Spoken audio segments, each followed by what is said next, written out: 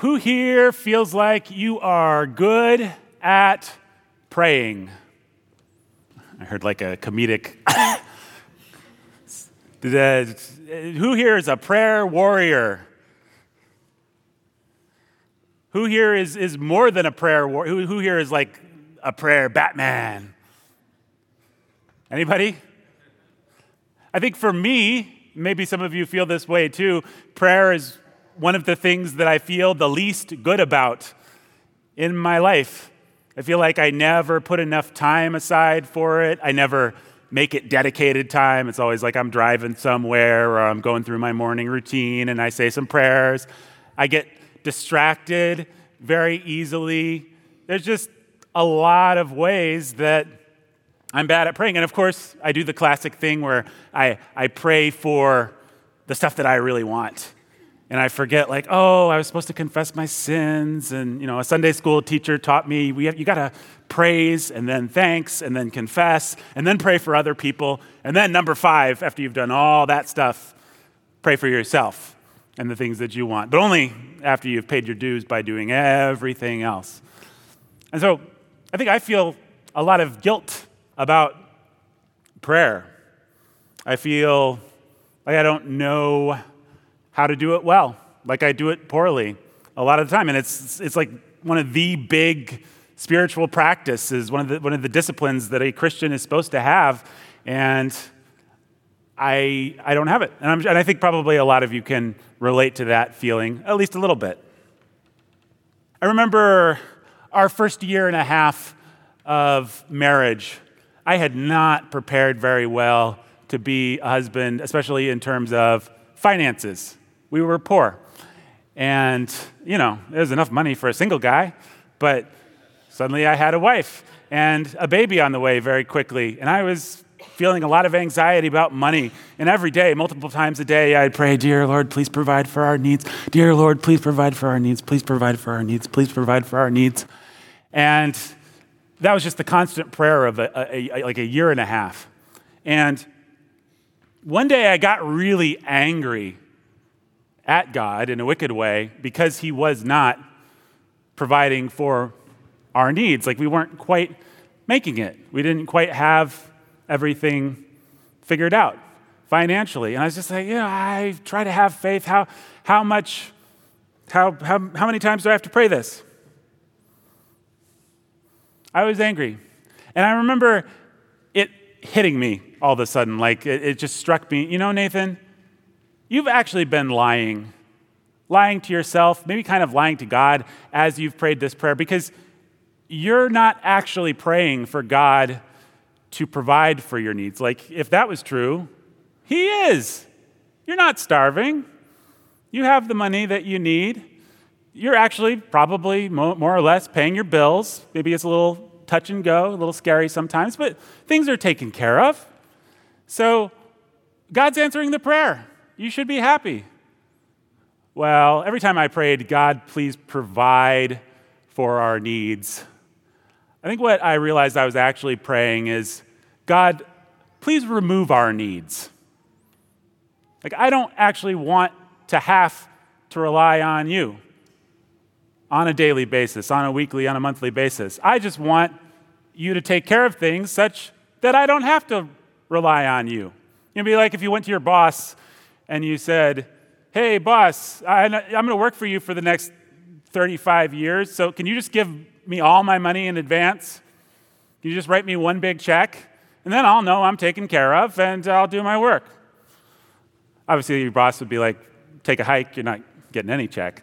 But I think this is actually the way that I'm tempted to think about God sometimes. Like, I really want him to just take away my need for him, which would be a pretty good anecdote for a sermon about faith or something like that. But what I actually want to talk about today is prayer and how we can learn to pray honestly. I was not being honest in my prayers.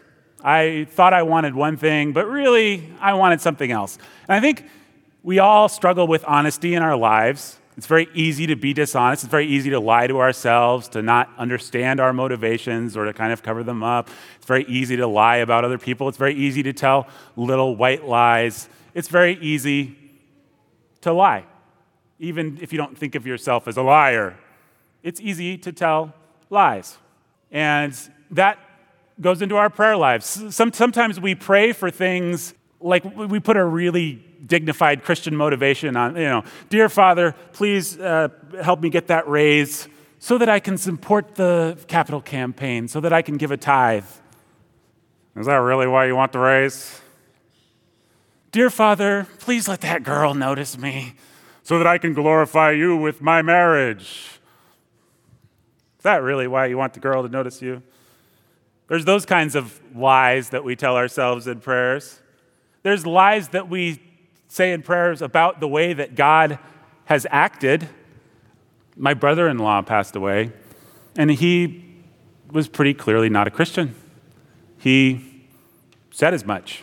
He rejected Christ with his words, with his actions. He said, I reject Christ. He basically said that sentence in nastier language, but he said it. Well, at the funeral, people were praying, Dear Father, we're so thankful that Robert has been ushered into your presence. We're so thankful that Robert is in the bosom of Abraham right now, that sort of thing. They were lying in their prayers. It was a very nice lie, if you know what I mean. It felt good, but I don't think it was true. Oftentimes in our prayers, we lie about God's character.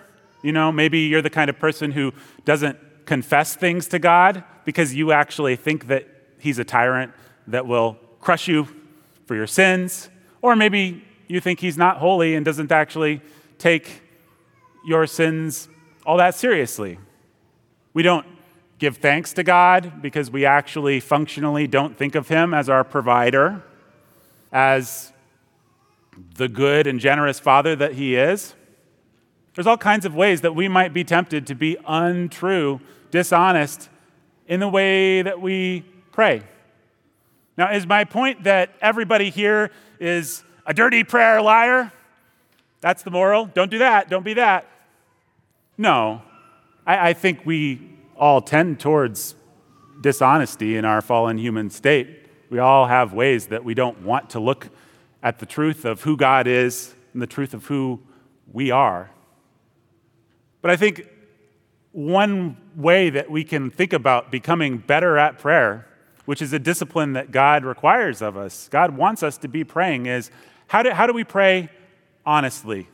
How do we come before the Father and see him for who he really is and see ourselves for who we really are?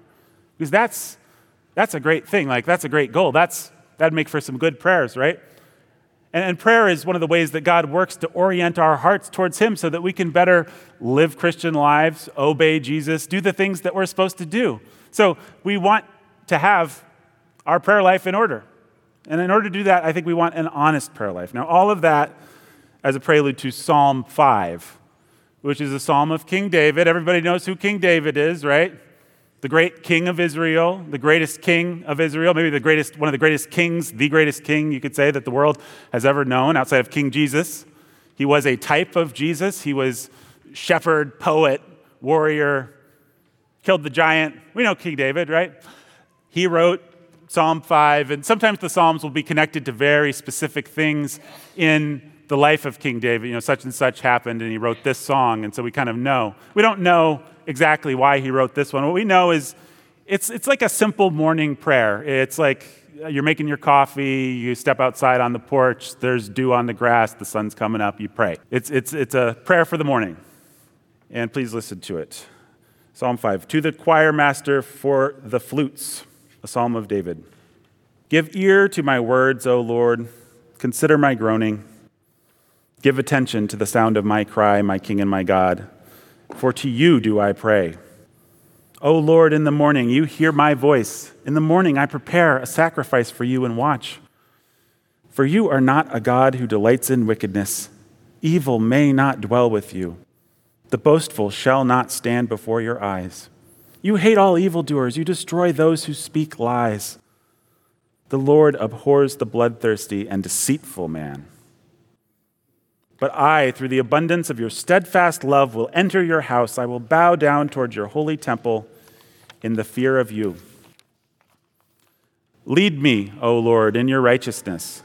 Because of my enemies, make your way straight before me.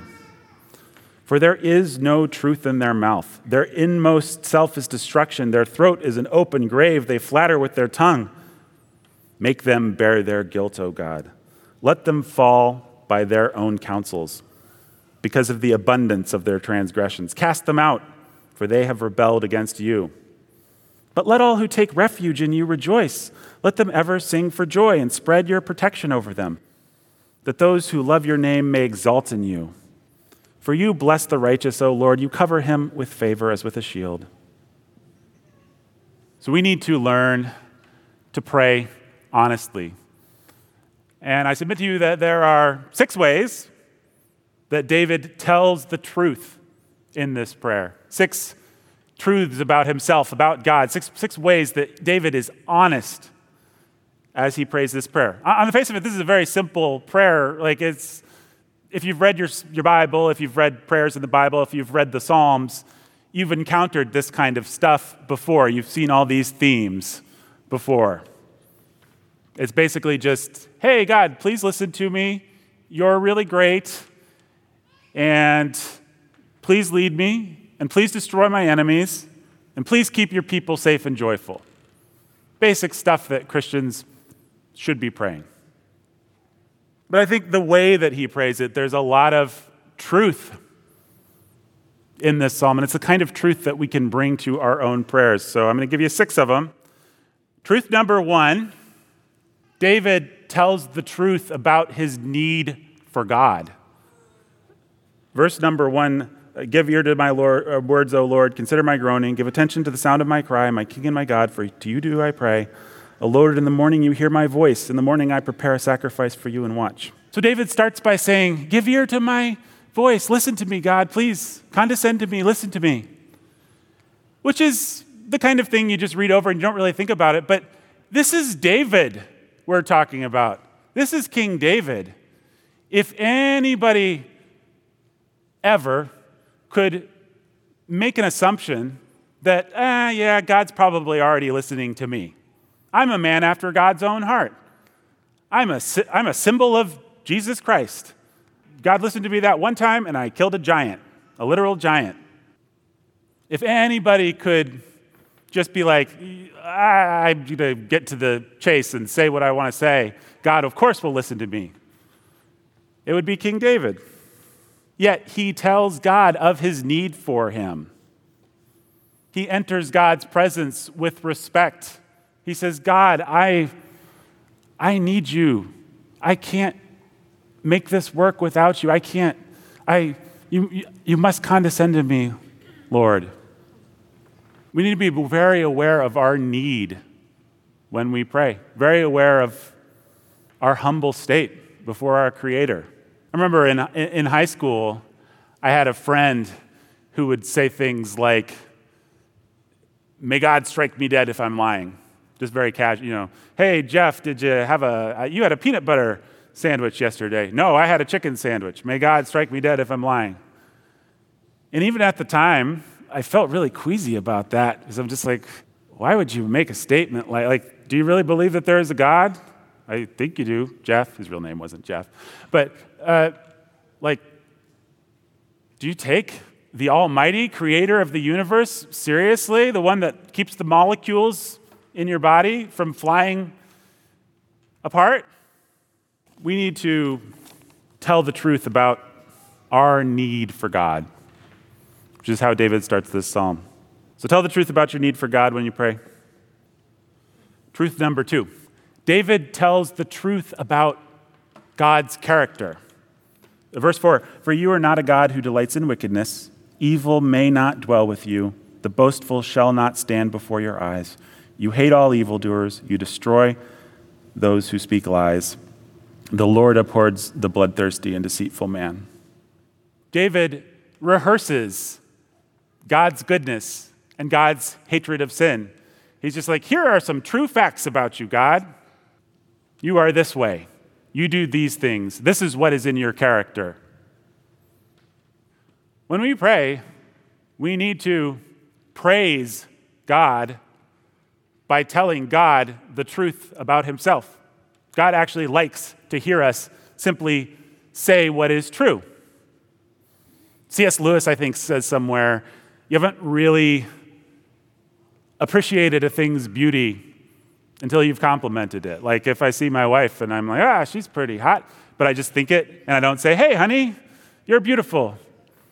I have not actually completed the act because verbalizing it, saying it, it's why poets write love songs. Saying it is how you do it. It's part of the completion of the act of appreciation. So we need to be praising God, verbalizing what is true about him, everything that's true about him. Here it's stuff that we might think of as negative. The boastful shall not stand before your eyes. You hate all evildoers. You destroy those who speak lies. The Lord abhors the bloodthirsty and deceitful man. But David isn't ashamed of all the attributes of God, and he wants to tell the truth about God's character. So he tells the truth about his need of God. He tells the truth about the character of God. Number 3 is interesting. He tells the truth about the way that he is going to obey God. He tells the truth about what he's going to do in response to God's character. Verse 7, but I, through the abundance of your steadfast love, will enter your house. I will bow down toward your holy temple in the fear of you. So David's like, you're really good, God. Here's what you're like. I need you. And because of who you are, I'm going to do a thing. I'm going to bow down in your holy temple. I'm going to go to church, basically. In all those little, everybody familiar with Acts, the prayer, it's like adore, confess, Thanksgiving and supplication. Is that what it is? There's not on there, aspirationally, say a thing that you will do now that you've established who God is and who you are. But actually, if you look through the Psalms, David does this kind of thing all the time. He's like, hey, God, I'm going to go do this thing. I'm going to, tell sinners your ways. I'm going to stamp out evil. I'm going to do this. He's always telling God about what he's going to do in response to God being good. And he's not presumptuous about it. He says, by the abundance of your love, I will do this thing. But he is not above telling God how he wants to act. Aspirational holiness is not a thing to be afraid of.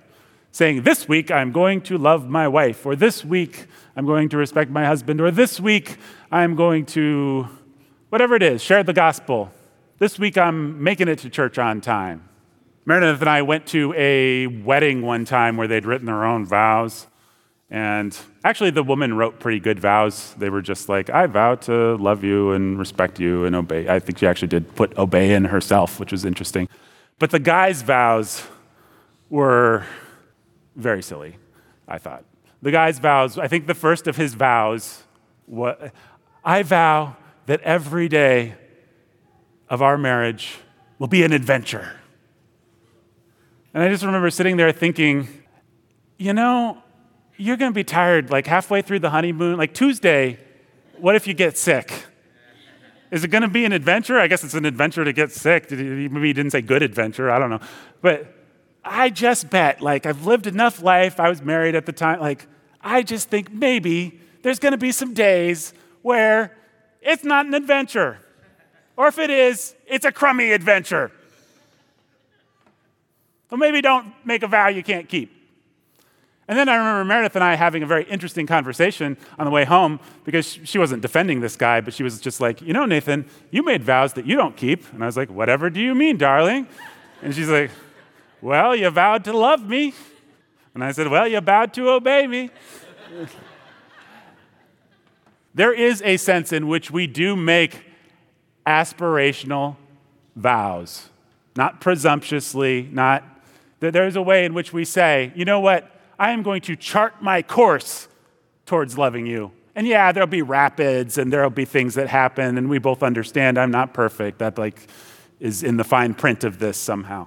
But overall, this is the North Star for my life. This is the compass. This is the guiding principle. And I think we can do that in our prayers to God. We can say, God, I aspire to be this way, to live this kind of life, to serve you in this new way this week. Please help me. I can only do it with your kindness, with your love, with your help. So David, I'm going to keep recapping. He tells the truth about his need of God. He tells the truth about God's character. He tells the truth about what he wants to do in response to God's character. And then he tells the truth about what he needs from God. Verse 8, lead me, O Lord, in your righteousness. Because of my enemies, make your ways straight before me. If anyone had any doubt, we should absolutely ask God for what we need. David says, I have enemies, and I need a straight path. And apart from you, I'm not going to have one. Please, God, help me. If you actually need a raise or need more money or whatever, you should be asking God for those things. And you can't I think when we're 5, if someone like me grew up in a Christian household or semi-Christian household, it goes like this. You're a 4-year-old and it's really cute and you say, Dear Lord, please give me a pony and please give me a dress and please help Kitty, and it's all requests. And then at some point, some godly person says, you should actually make it about God and make it about other people and not just make it about yourself. And you kind of learn that lesson. But I think in my life, at least, I learned that lesson so much that I kind of felt guilty ever asking God about what I needed, even though when I really needed something, it would spill spontaneously out of me. But you can't read Scripture and not see that we ask God for what we need all the time. It's one of the primary things we do in prayer. We're commanded to do it all over the place. Philippians 4, make your requests known to God with thanksgiving. We have to ask God for what we need. We have to ask him to make our paths straight. He delights for us to humble ourselves and say, God, we need you to do not just vague sort of, make me more holy. Not that there's anything wrong with that, but please do it this way. Please prevent this catastrophe. Please work in my life here. So David tells the truth about his need for God, tells the truth about God's character, tells the truth about what he's going to do to obey God, tells the truth about his needs, his requests for God. Truth number 5, he tells the truth about God's enemies. Verse 9, for there is no truth in their mouth. Their inmost self is destruction. Their throat is an open grave. They flatter with their tongue. Make them bear their guilt, O God. Let them fall by their own counsels because of the abundance of their transgressions. Cast them out, for they have rebelled against you. That's interesting, right? David is like, here's your enemies, God. Here's what they're like. I'm going to describe them to you, and I'm going to make a very specific request. Number 1, that you deal with them. But number 2, I've got an idea for how. What if you had them fall into their own traps? That would be cool. That would bring you a lot of glory. It's really interesting.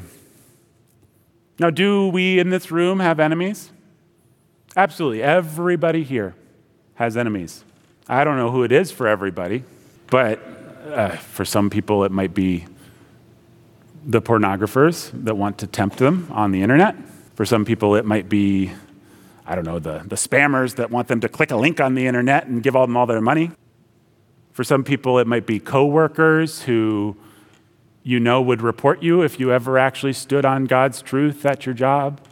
For some people it might be a schoolmate or a friend or a family member. This one happens an awful lot, who is not godly and doesn't think you should be either, and wants to pull you down to where they're at.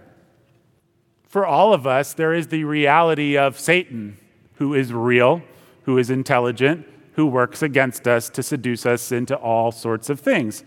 So if you can't think of any other enemy to pray against Satan, who's working in a very real way against all of us. So David tells the truth about his need for God, tells the truth about God's character, tells the truth about what he's going to do in response to that, tells the truth about his needs, tells the truth about God's enemies. Number 6, he tells the truth about God's people.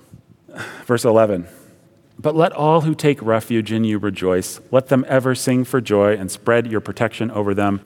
that those who love your name may exult in you. For you bless the righteous, O Lord. You cover him with favors as with a shield.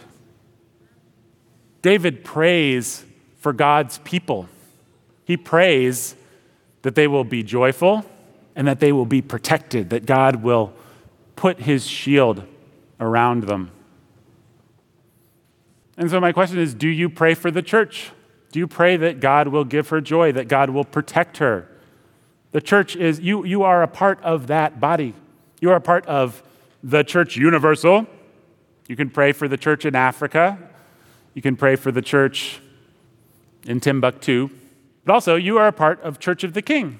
And so is it a regular, consistent part of your prayer life to pray for the church when you get the little email from Pastor Solzer with the list of things? Do you take a few minutes to pray for it? Do you find time to build that into your prayer routine?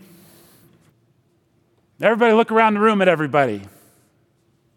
These people are your brothers and sisters in Christ, and they need your prayer. They need your prayer. And it says when one weeps, all weep. When one rejoices, all rejoice. We are actually all part of the same body. When you have a toothache, someone asks you, like, how's your toothache? You don't say, well, my belly feels good, my toes feel good, I don't have a headache, so that's nice. No, your toothache dominates everything, right? When you eat a delicious bite of pizza or steak or whatever your favorite thing is, that becomes everything, right?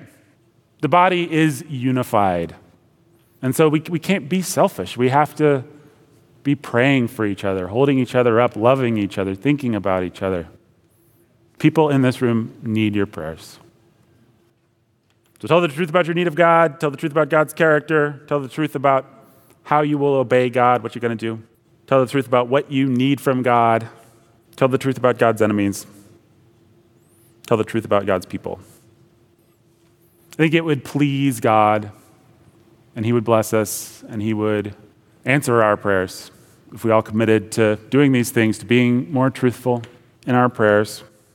And some of you may be thinking, well, I can hardly find time to pray in the first place, let alone have a quote-unquote good prayer. I have good news. You can at least pray to God for that. You can ask God to help you with that. That's a very legitimate request. God, help my prayer life. Help me to be able to glorify you in the way that I pray, and orient my heart towards you. Make me want to. Make me love your people and want to pray for them. Speaking of which, let's pray. Dear Father, we thank you for the men and women of your church. We thank you for everything that you've so richly blessed us with. We pray that we would all love you, that we would be diligent in our prayers and truthful in our prayers, and bless our remaining time together this morning. In Jesus' name, amen.